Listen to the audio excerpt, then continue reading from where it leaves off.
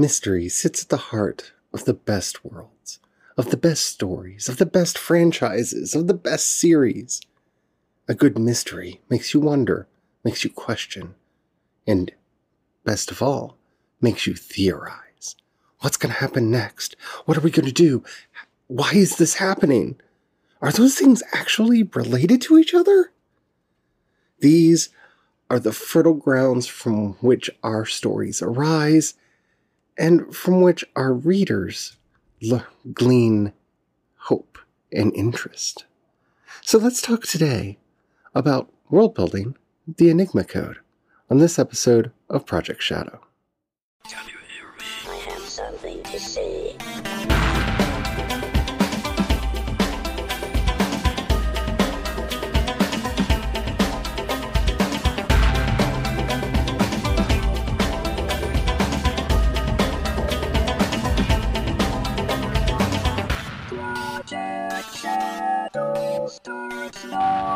Hello everyone, how are you doing today? My name's Charlie. You might know me better as sci-fi fantasy writer C.E. Dorset. And yeah, today we're going to be talking about the Enigma Code. But first, I want to say that today is my 990th episode of this podcast, which does not seem real. We are 10 episodes away from my 1000th episode. And I want to do something special for it. Because, 1,000 episodes. That's just crazy. Yeah. So I have a few ideas and a few notions, but if you have any ideas that you'd like to share about how to celebrate the 1000th episode of Project Shadow, I would love to hear them. Because, wow, I can't imagine having done 1,000 of anything, much less 1,000 episodes of this show where I get to talk to you wonderful people day after day, year after year for all this time. It's phenomenal. And I know if things had been different, this milestone would have happened a long time ago, but we're finally here. So let me know. How do you think we should celebrate our 1000th episode? Let me know. All right. Thank you. Okay. So let's go forward. I'm sorry. I know it's weird when I blow my own mind, but I do occasionally, because it doesn't feel like I've been doing this for that long, but I have. Anywho, okay, so the Enigma Code, or as it's sometimes called, the Voice of Truth, or as Barth called it, the Hermeneutical Code.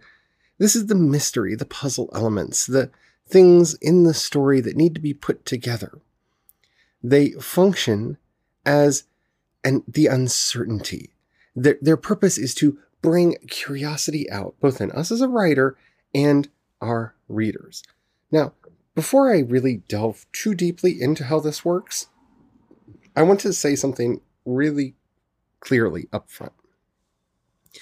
Because I think this is where a lot of writers go wrong and a lot of series go wrong. Many series neglect the Enigma Code altogether. Many worlds don't have this as a part of their makeup. But some that do think that it doesn't matter what the solution is, or that, well, we'll eventually figure it out when we get there. And yeah, I'm specifically calling out like J.J. Abrams and his stupid mystery boxes that he creates all the time without any concept of what could be in them, because it's the mystery that's important and not the actual solution to it. And you see how this works out in shows that establish mysteries that they do not know the answers to when they're forced to find an answer. You see this in books, you see this in comics, you see this in movies and TV shows. You see this all the time. You need to know the answer, whether or not you ever share it with anybody. And yes, maybe you end up changing your mind because you see through development of the story, oh, actually, that's a better answer than the one I originally came up with. That's all fine. But don't just expect yourself to find the right answer later. Develop your mysteries, develop your enigmas with an endgame in mind. so that they'll at least feel satisfying. Even in the worst case scenario, they will be somewhat satisfying when our readers get there in the end. Okay? I just feel like I need to do a PSA on that real quick because this is where so many worlds go completely off the rails and everything falls apart. Cloverfield is a very good example of this. Just not to beat the drum about JJ too much, but okay, so what does Cloverfield and 10 Cloverfield Lane and the Cloverfield Paradox and Overlord have to do with each other? It is a mystery! Okay. Sure. Fine. That's nice. But, we really need it to be done better. So, please, figure out your answer. Even if it's a tentative answer that might change. And there are good reasons for changing the answer when you get there. But the other thing not to do here, just to bring up a comics example, and I'm not going to call out the specific strip, but if you read comics, you know what I'm talking about. There was a certain series where an evil person was killing off all of the superheroes. And the audience put together the clues and figured out the end. And instead of allowing the audience to have the satisfaction of realizing that they figured it out, at the last minute, the powers that be decided to change the end and make the actual perpetrator somebody else. In a way that made absolutely no sense with any of the work that had gone on before, because they wanted to maintain the surprise over the story. No matter what, story always comes first. Story has to be your first thing. The surprise doesn't matter if it's a good story. The structure doesn't matter if it's a really good story. The tension, the pace, none of those things actually matter if it is a good story. That is our first and primary objective in everything that we do, is to tell a good story. So if people figured it out, well, okay, that's great, but make it as satisfying as it could possibly be when the revelation actually happens in the story. Don't just change it willy-nilly to be like, oh, well, actually, you were wrong because I changed it at the last minute, so you would be. That is not good for anyone. Satisfying stories is all we're here to do. Not a good... Story is first. Story is king. Story is queen. Story is above all. All right? There we go. PSA handled and done. So how do you actually do this? Well, if you have a draft, if you have a rough draft, if you have a story, if you've been doing the work that we've talked about up until this point, see the playlists over at Spotify or previous episodes, just go backwards in time on the podcast, and you've developed your scourge, your holdfast, your value being pursued, your marvelous element, your inauthentic state, your up and down passages on the path, then you already have a place to start seeding these from. Start asking yourself, what is the enigma here? What is the question that this is begging to be answered? What confirms that? What denies it? What makes this interesting? What are the clues that are already present in the work that you've done? You may be able to mine out several enigmas already. Because remember, iterative process. I say that in every episode. This is an iterative process. So all the work we've done up until now, we're going to sit back, we're going to look at it, we're going to dissect it, and start asking ourselves, what are the puzzles, the mysteries, the enigmas, the questions that are being begged by the world and the elements that we have made so far? What are they? And start naming them, putting words to them. You need to try to find as many as make you happy. A series might only have one enigma in it, but it will have something. It might be what's going on in the mines. Indiana Jones and the Temple of Doom, right? Is there actually an Ark of the Covenant? It's a simple enigma, but it is an enigma all the same. You don't have to get really clever. You don't have to feel the pressure to be really outlandish in how these are structured or where they come from or how they're built. There just needs to be a puzzle.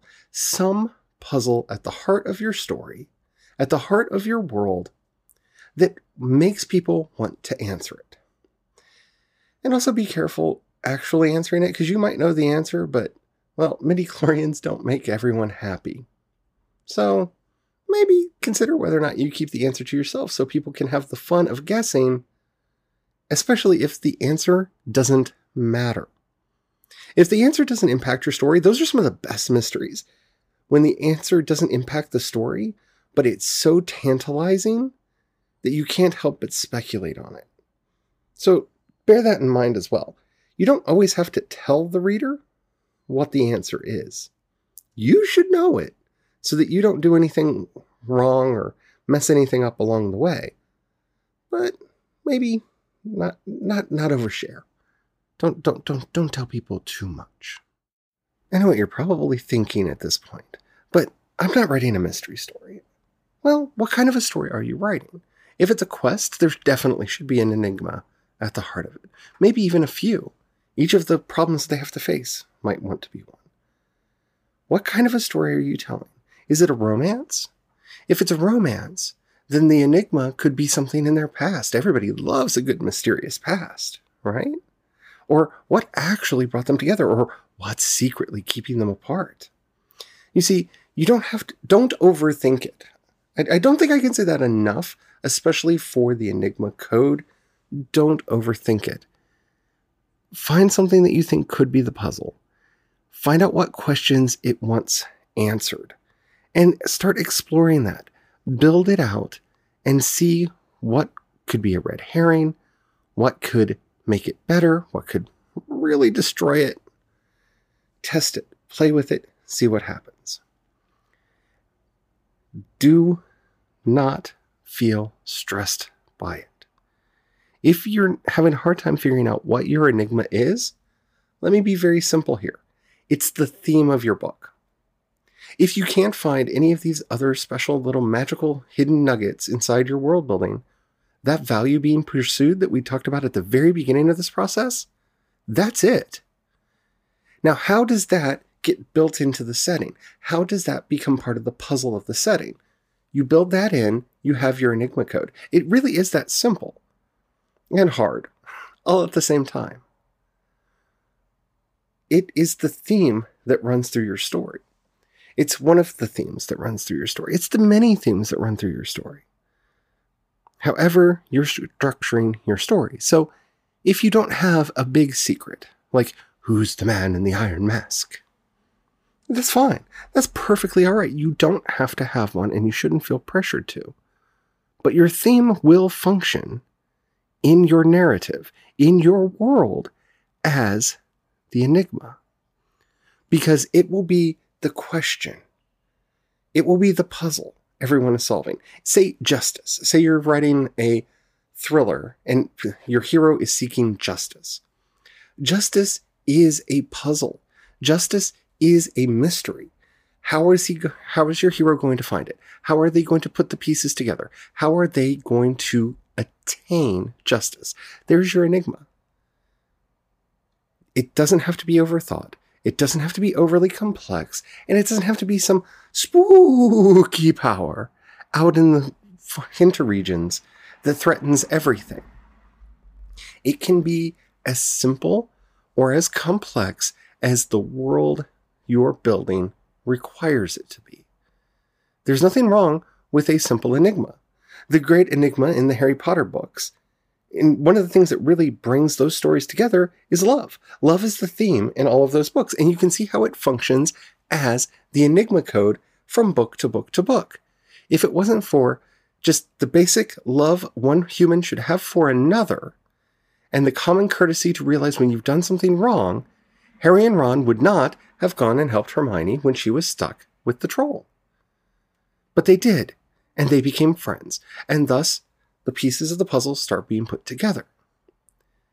And you see this from book to book to book as different parts of the puzzle of what does love mean get brought up, get tested, and get put into their places. And it becomes the through line from beginning to end of the series.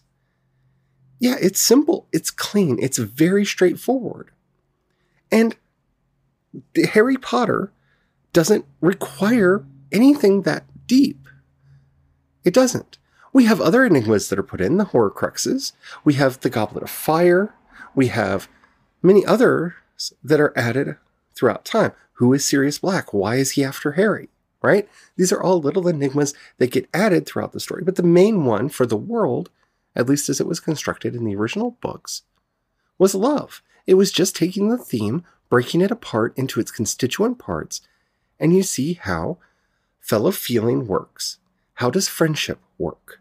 How do romantic relationships work? How do mentor-student relationships work? How do familial relationships work? How does love work on all of these levels? And how does love combat hate? And we see that throughout the series, building one upon another in the lessons that Harry learns, and that's the Enigma Code. So if that's all you need to do, then do that.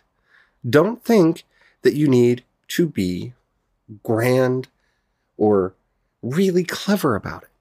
If you can, do it. Have fun with it. But also, don't forget to throw in your snares, your traps, your little pitfalls along the way. How can you trick a character into thinking that maybe they might be wrong? Maybe Dumbledore doesn't have our best interest in heart. Maybe he didn't know what was actually going on. Maybe we don't know. Those little trips, those little things that kind of nudge you away from truth and nudge the readers away and mislead both the reader and the character from time to time. Don't forget about using equivocation and mixing fraud and truth. Because then the mystery is even heightened. It's heightened even more. You have to start weeding out what is true and what is false. Once you start realizing, oh no, the truth and the lies have been mixed together, part of this is true, part of this is not, even in a simple story, things become more complex. Think about everything that Harry learns about Dumbledore and about Snape and about all of the other characters throughout the story, about Sirius Black, right? Truth and lies are mixed together, and that mystery of having to sort it all out is a big part of what makes those stories work as well as they do. Find ways to try to trip up your heroes, your villains, your readers. Hold back the answer as long as necessary so that they can try to figure it out, to tease it out, because that's where the fun is. Think about partial answers that you concede throughout the story, little bits, glimpses of the eventual revelation that can help people along the way as they're trying to figure out what is actually going on. The Enigma Code is one of the trickier ones to get into our stories, and especially into our worlds.